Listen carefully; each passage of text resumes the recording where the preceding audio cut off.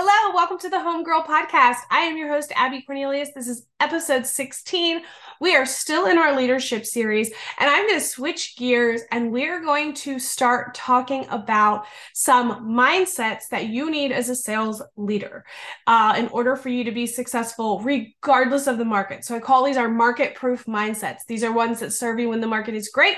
These are ones that serve you when the market is flat, which is wonderful. These also serve you when the market is down, which can be full of its own challenges.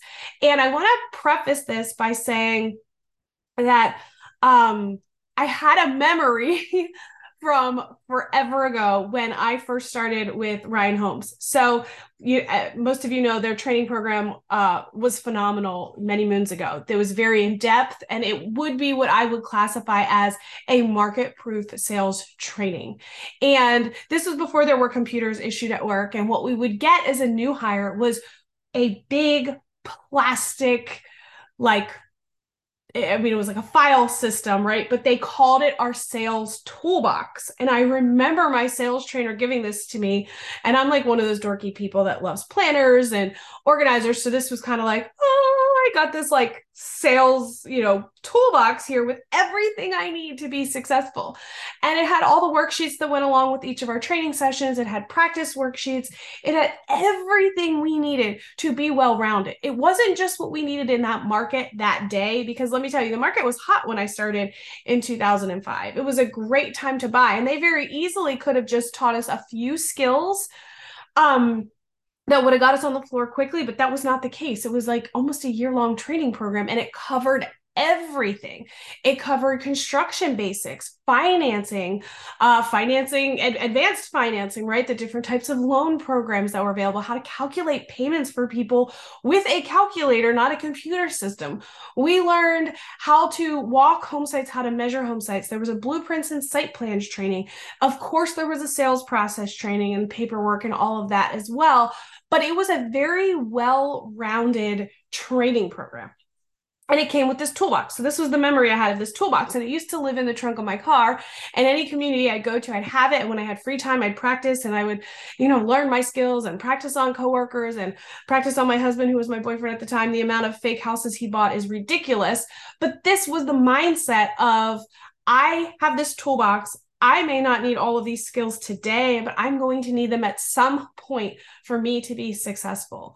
So this got me thinking about how now we're in this like cloud-driven world and shared drives and all of this good stuff, which is really important, but we're missing that visual impact of somebody saying, hey, here's your toolbox. Here's everything that you need to be successful.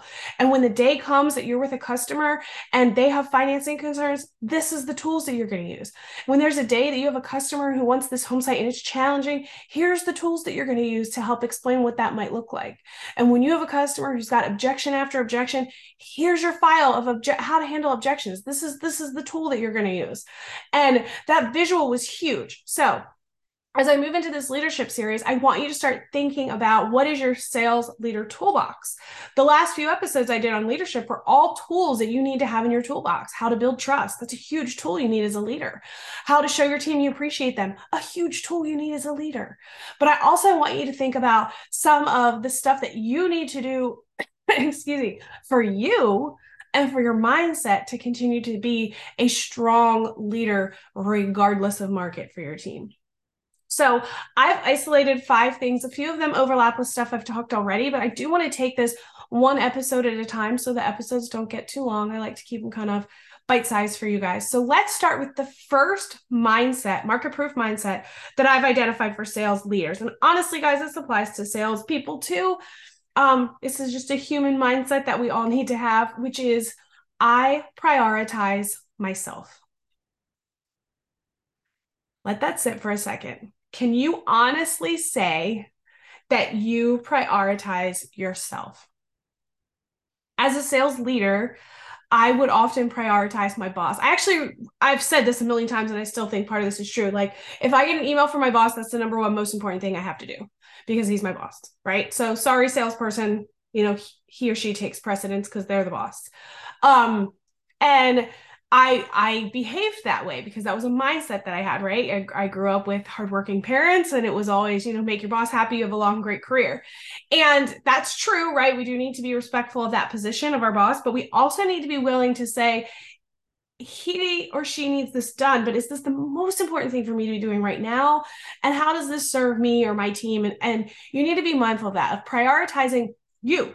Okay. So if you have a mission for this week to meet with 3 salespeople and you need to do it, it's been a minute, you know that they need your time and attention. How often do you cancel those? How often do you cancel appointments with yourself? Maybe you've scheduled a massage, maybe you've booked a girls' weekend. How often do you cancel those things that are for you, or skip the gym because you're too tired, or don't go in the morning because you had a meeting that came up? How often are we canceling on ourselves? Now, if you canceled on your boss at the rate at which you cancel on yourself, would you still have a job? And the answer is no. I know for me, I canceled on myself for years. I canceled on the exercise. I canceled on the packing, healthy food. I canceled on the taking that class I wanted or attending that seminar I wanted. I canceled girls' trips. I canceled family vacations, all because of quote unquote work. Right. And it wasn't that work was asking me to do those things. It's that I was consciously choosing work over my physical and mental health. Now, there are times where, work's in a busy season, but what you need to be careful of is work can always feel like a busy season. There will always be another community that needs to open. There will always be another employee that, has performance issues. There will always be another, we missed a goal last month. There will always be it's the beginning of the month. Now we have a huge number and we need to start over. There's always going to be that. Our job is very it's like a 30-day cycle of just of stress that rewinds. So if you don't set good boundaries, if you don't truly prioritize yourself, you're not going to make it in the long haul. And we see a lot of folks leaving the industry because of this lack of ability to either set boundaries and have your employer respect them, or you don't even know how to set them. And this is, can be very self-imposed. In my situation, a lot of it was self-imposed. I didn't have bosses that were, riding me to work all hours. That wasn't the case, but I couldn't find a way for a long time to set boundaries. And once I started setting boundaries and allowing, things to not all feel so urgent, like we don't save lives in home building. I know you guys have all heard that. We say that a lot. We don't save lives, but yet we act like everything is life or death. And so you need to set an example as a leader that, at 7 o'clock at night, we're probably not going to solve anything. So let's encourage conversations with customers that table things to the next day. Give yourself that mental freedom to just go home and enjoy your family time. Don't check your email late at night. Don't check your email in the morning. I no longer keep my phone in my bedroom because of this, right? It can be all consuming. I don't take work calls after 7. It's just nothing productive is going to happen. All that it's going to do is distract me from my family time. And that's where I need to be at 7 o'clock at night, with my kids. It's that little bit of time before they go to bed. I don't need to be solving a work problem and letting that distract me. Just like, during the workday, my littles have school, and that keeps them, busy and occupied so I can focus on work. I need to be respectful that there's a time for both things, right? And then prioritizing myself is taking the damn trip. So I started working with a mentor who helped me with this, because this was one of my biggest hurdles to overcome as a leader. And for all of I like to say, I was like this for all the right reasons. I just didn't want to let my team down. I felt like responsiveness was really important. But I enjoy work, and there's nothing wrong with that. I think most of you listening probably do really enjoy your work. But when it comes at the cost of you being fulfilled or healthy or present, then you need to start taking some actions. So a few of the actions I took that I encourage you guys to take is, 1, choosing what to say yes to and knowing how to say no. So if you've got more than one stretch project going on, you probably need to say no to something. If you've got a lot going on at home, we are people, we have families, we have unique situations, we have health challenges, we have kids with, learning issues or health issues. And you need to be able to say, hey, you know what? It's a busy season at home right now. I really can't take on this extra stuff at work. And that's okay. And then when everything at home is like hunky dory, I don't even know if people say hunky dory anymore, but if everything's fine at home, that's what that means. Then maybe you can take on that little extra project at work, and that's okay. And you get to enjoy it then, and it doesn't feel burdensome or resentful. So, learning what to say yes to, learning how to say no. Also, scheduling stuff with yourself and holding it like it's a true appointment. Okay. If I have a meeting with my boss at 9 o'clock, I'm not just going to cancel on it because somebody sent me an email that may or may not be urgent. But yet, we do that to ourselves all the time. I plan on going to the gym, but I got this email. I feel like I need to hop on it, so I'm not going to go to the gym. Or, I had that girls' weekend plan, but we're behind sales plan. And you know what? I feel bad. I feel guilty if I go. So I'm going to cancel it. And these things take away from us being fulfilled and coming back refreshed. And chances are that girls' weekend or that time at the gym would put you in such a better mental state to show up great and attack whatever needed to be done in the home stretch. I was huge on when salespeople seemed just like fried, like you need to take a vacation, you need to take the day off. I had an amazing boss who could tell when things were getting stressful for me at home. My daughter, when she was young, was really sick a good bit. And she would tell me like some Fridays, she'd be like, Abby, you just need to go home. You just need to go be with your family. It's been a long week. I can see you're putting in the time, but like go home, recharge, see you on Monday. And that was so valuable to me. And you need to be able to do that for yourself though. The same boss told me, she's like, she was a great boss for me to have because she was a mom of two young girls. So we had a lot of similarities. But she said that somebody told her once upon a time, you're never going to have a boss, or you're not always going to have a boss, I should say, that advocates for work-life balance. That's on you.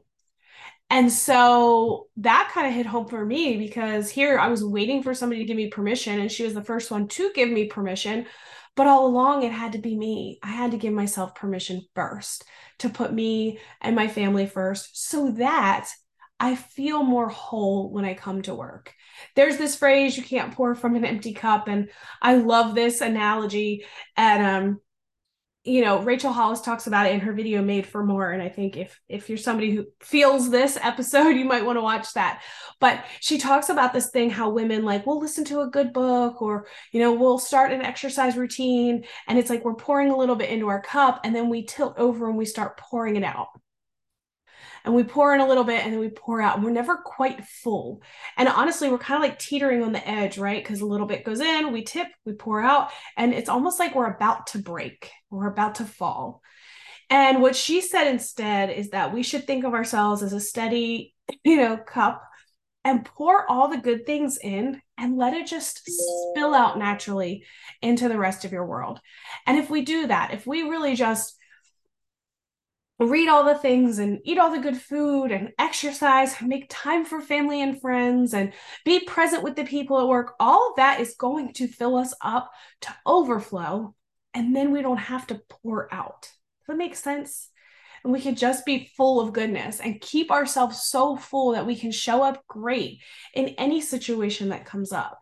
And I think it's easy for us to have that mindset maybe when we reach burnout and it's like, hey, I need to switch gears. I need to take care of me, or to do that when there is time, right? When you've got a little bit of flexibility in your schedule, or work's not as chaotic and family life is kind of easy, and it's easy to get into the routines then. But it's true success and true survival, quote unquote, mentality is the ability to be dedicated to that process regardless of the obstacles, holding it so firm that it's like an appointment with your boss. You're like, I'm not missing this. I'm my boss. I am in charge of me. I have an appointment with me at 10 o'clock because it's something I need to do, and then hold the damn appointment. Okay, so I want you to ask yourself hold on one second. Ask yourself, how do you prioritize your physical and mental health during stressful times as well as during unstressful times? How do you prioritize you daily, weekly, monthly. Think about that. If you feel like you struggle with setting boundaries and you need to do a better job of that and you need to put yourself first, reach out to me if you need some help. I'd happily coach you through this. Been there, done that, got the t-shirt. It's something I still work on, but I've made such progress and it's given me such relief to show up better in all that I do because I take care of me first. So that's mindset number one. It's that I prioritize myself. Join me next week. We'll dig into 2 and maybe 3 if we've got time.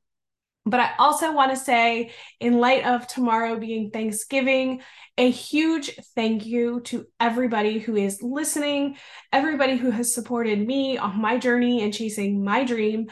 I cannot, words cannot express how grateful I am for everybody that is listening, cheering me on, supporting me, that works with me, my coaching clients. Oh my gosh, they're my heart.